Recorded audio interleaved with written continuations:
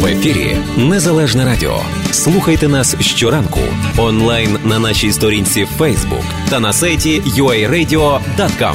Відтепер Незалежне Радіо також можна слухати із звичайного телефону в будь-якій точці Сполучених Штатів. Наберіть 773-299-78-78. Слухайте запис останнього ефіру в зручний для вас час. Українське Незалежне Радіо. Вітаємо наших слухачів. Сьогодні в нашій радіопрограмі піде мова про позички на нерухомість. Останнім часом можна спостерігати таке пожвавлення ринку нерухомості, і багато людей вирішують придбати чи будинок, чи, скажімо, кондомініум. І велика частка, власне, цих потенційних покупців звертається до, мабуть, однієї з найавторитетніших фінансових установ Чикаго – це Федеральної кредитної спілки «Самопоміч». І сьогодні ми вирішили поговорити на цю тему з президентом Федеральної кредитної спілки «Самопоміч» Віталієм Кутним. Доброго дня, вітаю, Віталій. Доброго ранку, Оксана. Дуже приємно бути у вас в студії. Давно не був. Дякую, нам також дуже приємно. І особливо, власне, тому що, власне, ще в ролі президента кредитної спілки «Самопоміч» ми не розмовляли з вами, Віталію. Отож, моє перше запитання, очевидно, буде стосуватися цього пожвавлення на ринку нерухомості. Федеральний резерв, Федерал Резерв Банк нещодавно понизив відсоткові ставки. Очевидно, це тому, щоб стимулювати ріст економіки і заохотити позичати гроші на придбання нерухомості та інвестиції. От що це означає для звичайного пересічного власника нерухомості? Власне, що фінансова установа може запропонувати в цій ситуації своїм потенційним клієнтам? Та, насправді, Федеральний резерв опустив вже третій раз цього року свій процент буквально вчора. Вирішив не вчора. Буквально цього тижня, тому що ми не знаємо, коли буде. Буквально цього тижня. І насправді Federal Reserve, він не регулює напряму mortgage rates. Він більше, я б сказав, регулює напрям економіки, так званий monetary policy. Він регулює. Але і тому короткостроково то, що робить Федеральний резерв, не впливає на mortgage rates. От вчора чи позавчора вони опустили. Це не означає, що наші mortgage rates пішли на низ вчора чи позавчора. Займає час, залежно куди буде рухатись економіка. Федеральний резерв стимулює економіку, а вже, я б сказав, як передбачають економісти або як передбачають фінансисти, що буде робитися з економікою, то впливає на бонди державні, на їхній рейт, а відповідно це вже впливає на моргеджі. Тому ми бачили ситуацію, коли Федеральний резерв, що наші 10-річні бонди, так сказати, вони мали менший процент, ніж overnight Federal Reserve Rate. Тому що передбачали економісти, що економіка піде на низ, ціни на бонди падали і моргеджі проценти падали, але Федеральний резерв ще в той час не опускав рейт. Нема такого прямого зв'язку між моргеджі і Федеральною резервною системою, їхнім рейтом, але довгостроково воно впливає і, в принципі, рухається в тому самому напрямку. Єдине, на що зразу впливає, або майже зразу, на цей Federal Reserve Rate, це на проценти на кредитні карточки, на проценти на машини, на проценти на такі персональні позички, або бізнес-позички. На це вони впливають, і це одна з причин, чому вони попускають рейт, щоб стимулювати економіку, щоб бізнеси позичали гроші під дешевші проценти. І тому, якщо ви маєте home equity loan, для прикладу, то ви побачите, що, напевно, в наступному кварталі, залежно від вашої ситуації, може наступний місяць, піде процент на низ. Це прямо залежно в більшості ситуацій від того, як Фед регулює свій процент. Ну і зараз, напевно, сприятливий такий час для перефінансування позички, для тих, хто є вже власником, скажімо, нерухомості. От не всі знають, що таке процес перефінансування. Це слово, може, знають всі, але не знають, власне, який зміст вкладається в це слово. От що таке перефінансування і, власне, може для кращого якогось розуміння чи для прикладу взяти, скажімо, позичку, приблизно на $150 тисяч, і як можна в цій ситуації заощадити на перефінансуванні? Дивіться, зараз рейти історично є низькі. Якщо подивитися за всю історію, я б сказав, то Ми мали такий самий низький процент, як зараз. Може, 2-3 роки за всю... Який зараз є конкретно рейт?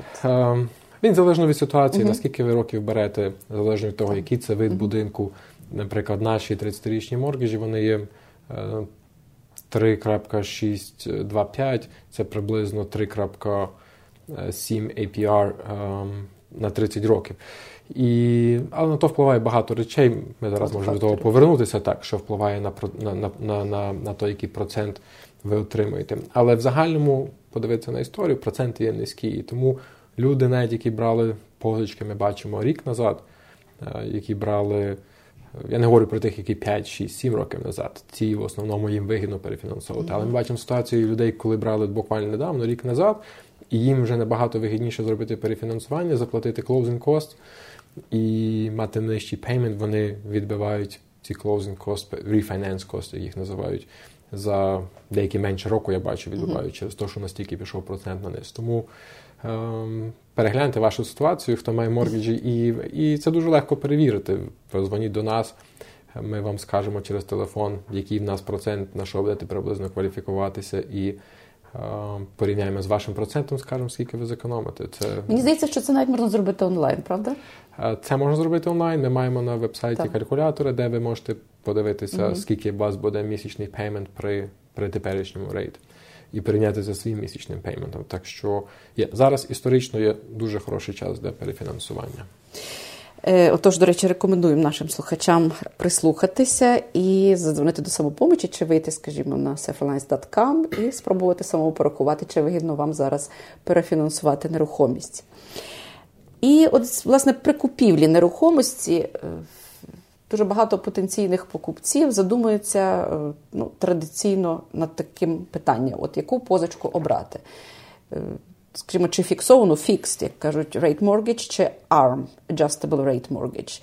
Ось в чому різниця і, на вашу думку, яка є вигіднішою, чи тут, власне, залежить від ситуації? Багато залежно від ситуації. Ми маємо 5-річні ARMs, ми маємо 7-річні, і так само маємо традиційні фіксовані позички на 15, 25 і 30 років. В більшості ситуацій процент на цей ARM є нижчий. Але він теж трошки по-інакшому формується, не хочу йти в фінансові калькуляції, і є роки, або є періоди часу, коли ARMs є вищі, ніж зафіксовані, тоді вигідніше взяти фіксовані на 30 років і вже не згадувати про цю позичку. Але чому вони були придумані, ARMs? Тому що, як відомо, статистика говорить, що переважно середній період, поки є моргідж, 30-річний, ми всі говоримо 30-річний, але насправді в середньому він є 6-7 років. Після того по багатьох причинах люди перефінансовують. Хтось швидше, хтось пізніше, але це може бути переїзд по роботі, це може бути переїзд в кращий район, бо інші школи подобаються, це може бути переїзд через те, що діти виїхали, вам вже не потрібна така велика хата. Можуть бути розлучення, багато причин, чому люди роблять перефінансовування. Тому і придумали ці продукти, тому що їх легше оцінити з сторони фінансової ARMS. Ви як фінансова інституція знаєте, що це тільки на 7 років. Ви можете більше, так сказати, передбачити, який буде процент. А 30-річний – це дуже довго, 30 років. Ви собі уявляєте, ми як фінансова інституція даємо позичку, і ми будемо від вас отримувати, для прикладу, 4% 30 років. А що станеться через 5 або 10 років, якщо процент стане 20 на моргідж? А ми мали історію, коли таке було.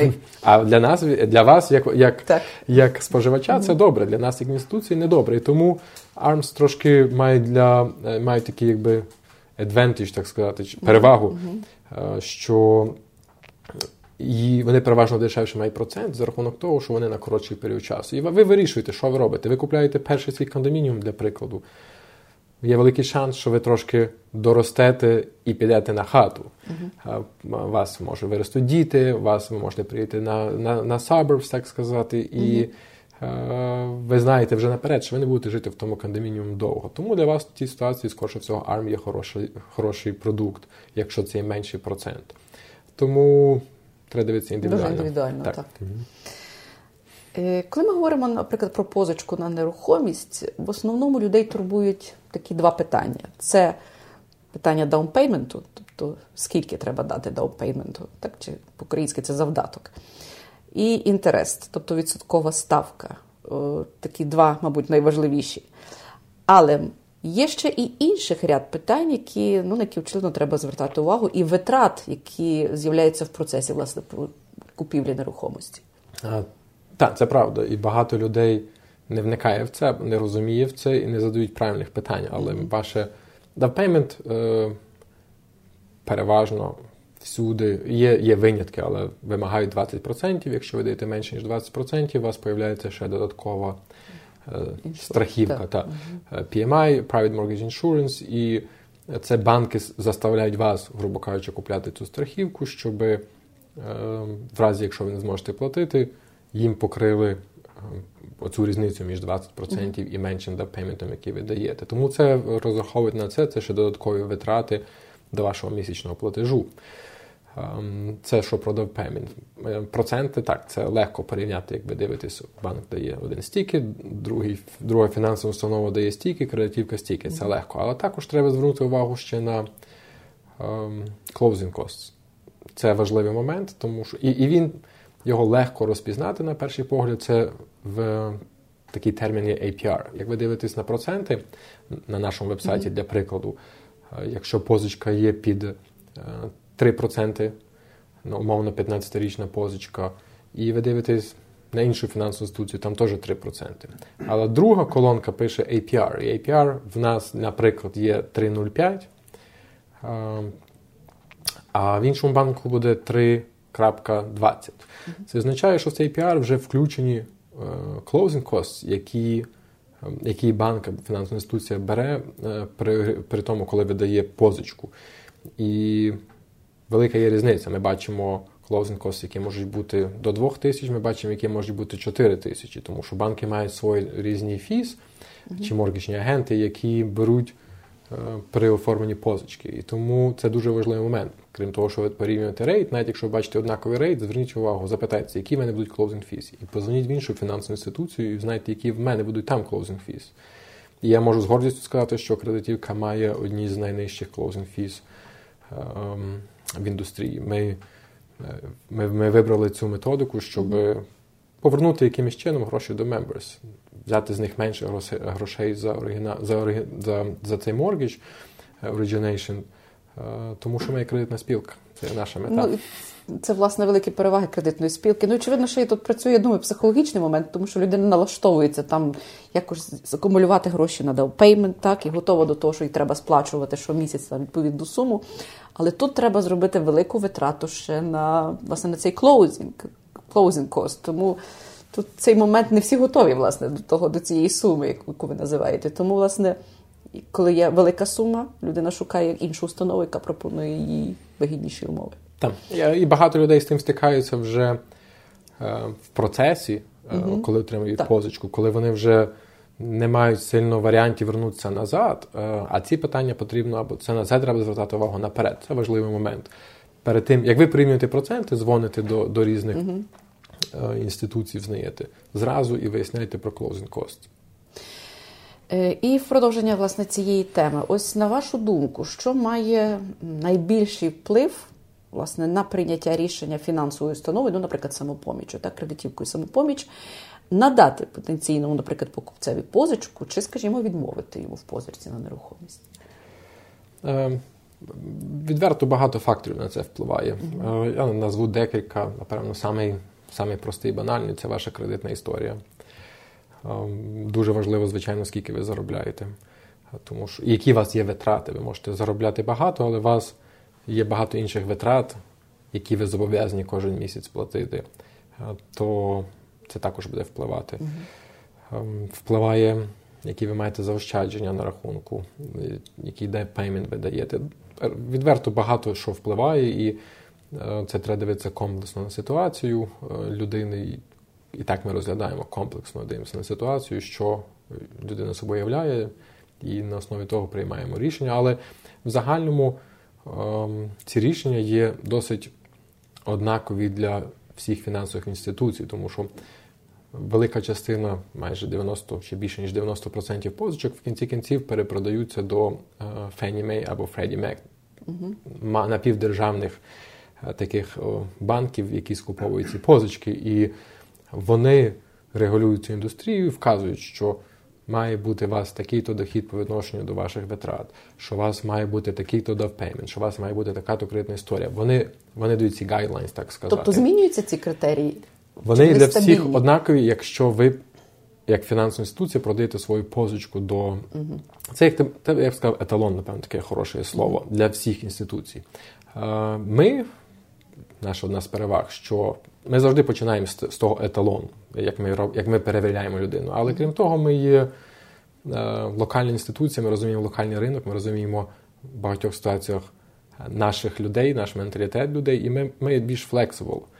Ми можемо від того еталону трошки відійти і все рівно дати позичку, якщо ми бачимо інші характеристики, на які б не дивилися інші великі банки цієї людини, цього потенційного нашого члена, що на основі того ми можемо дати позичку. Ну і, власне, звичайно, тут випливає наступне питання, в чому переваги, власне, самопомочі, кредитної спілки. Самопоміч як фінансової установи в наданні позички на нерухомість. Чому саме самопоміч? І ми, власне, звертаємо увагу, що зараз дуже активізувалися такий, скажімо, ринок активізувався, і ми зауважуємо, що дуже багато людей звертається за позичками на нерухомість і саме до самопомочі. Чи тільки тому, що це кредитна спілка, чи є ще якісь нюанси, чому, власне, самопоміч треба обирати, на вашу думку? Я сказав вже під час розмови, що в нас є низькі проценти, в нас є низькі closing fees. Це наші великі переваги. Крім того, переваги є, що ми знаємо локальний ринок, ми знаємо менталітет наших людей, і це дає нам таку flexibility. А також ми не продаємо позички, ми їх тримаємо в себе, всі наші позички. Це нам дає перевагу в оцінці або в тому, як ми встановлюємо наші проценти. Тому що якщо, для прикладу, візьмемо mortgage broker, який видає позичку не своїми грошима, а він ту позичку перепродає в якийсь банк, і він повинен заробити на цій продажі, а банк повинен заробити свій процент.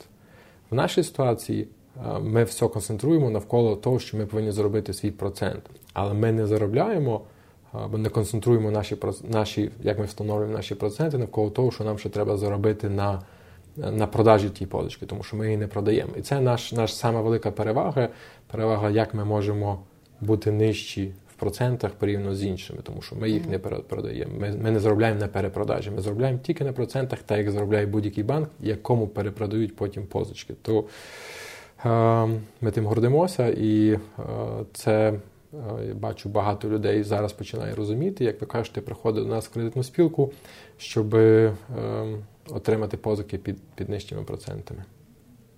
Вже скоро рік, як ви стали президентом Федеральної кредитної спілки «Самопоміч», і ось, власне, можна якісь зробити такі перші, скажімо, підсумки, чи висновки, чи, можливо, є якісь виклики, нові виклики для вас, коли ви зайняли цю посаду?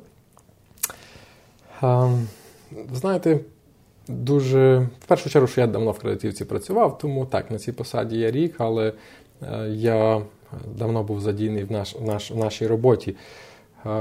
Зараз мені ця позиція дала можливість трошки побачити роботу з іншої сторони кредитівки і дала можливість мені фактично вести її в майбутнє з своїм баченням.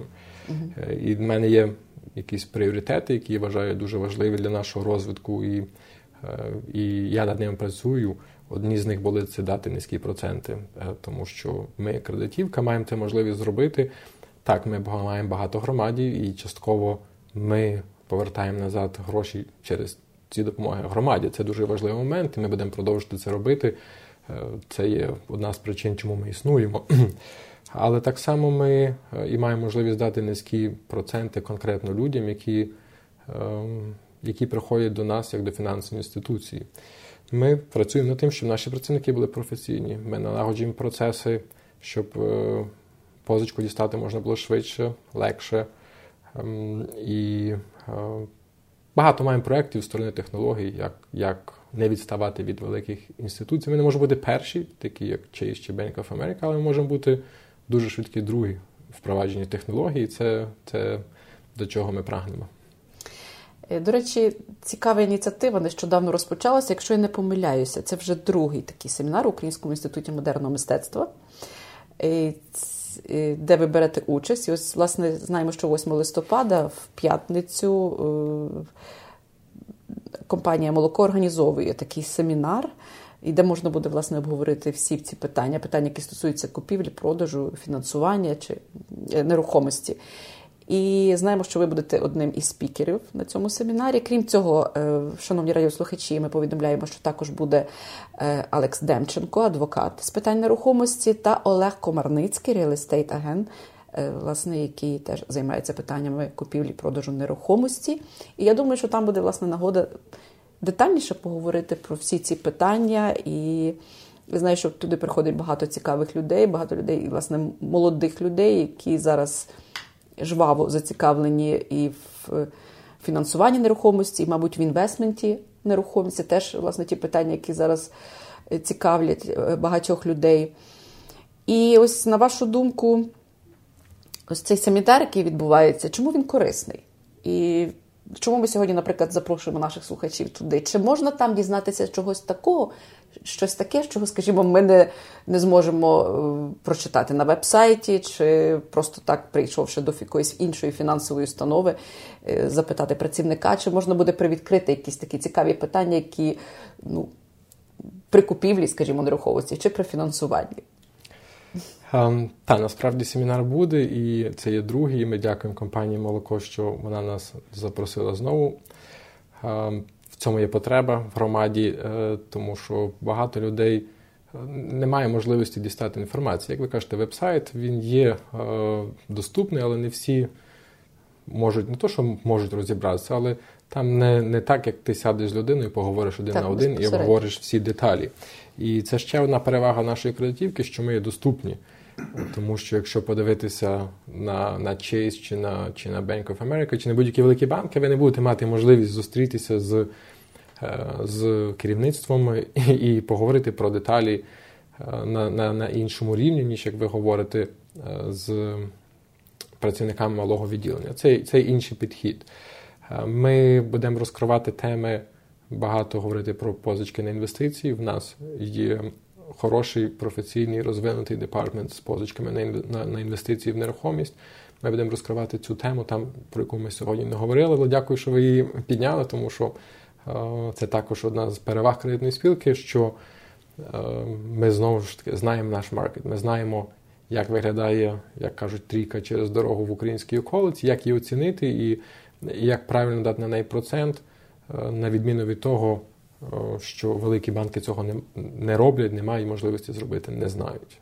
Очевидно, наприклад, є люди, які ніколи не інвестували, а хотіли б розпочати той процес. Як правильно його зробити, щоб не робити помилок? Теж, мені здається, дуже важливо. Ось такий секрет, такий свого роду секрет, який можна розповісти цим потенційним інвесторам. Правда, і «Молоко» підібрало хороших людей, фахівців різних сфер, що зможуть дати відповіді від А до Я, як говорять, цього процесу, тому що вони задіяні частково там, частково там, частково там. До речі, ми ще раз нагадаємо і запрошуємо всіх 8 листопада в Український інститут модерного мистецтва, здається, о 8 годині вечора.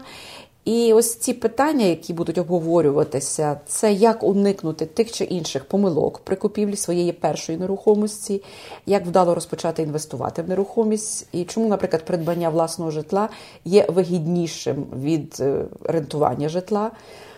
І також питання, наприклад, як правильно вибрати свою нерухомість, коли найвдаліший час обрати для придбання тої чи іншої нерухомості. Я думаю, що ці питання хвилюють абсолютно всіх. Ті, хто має нерухомість, чи хто в майбутньому планує її купити чи інвестувати.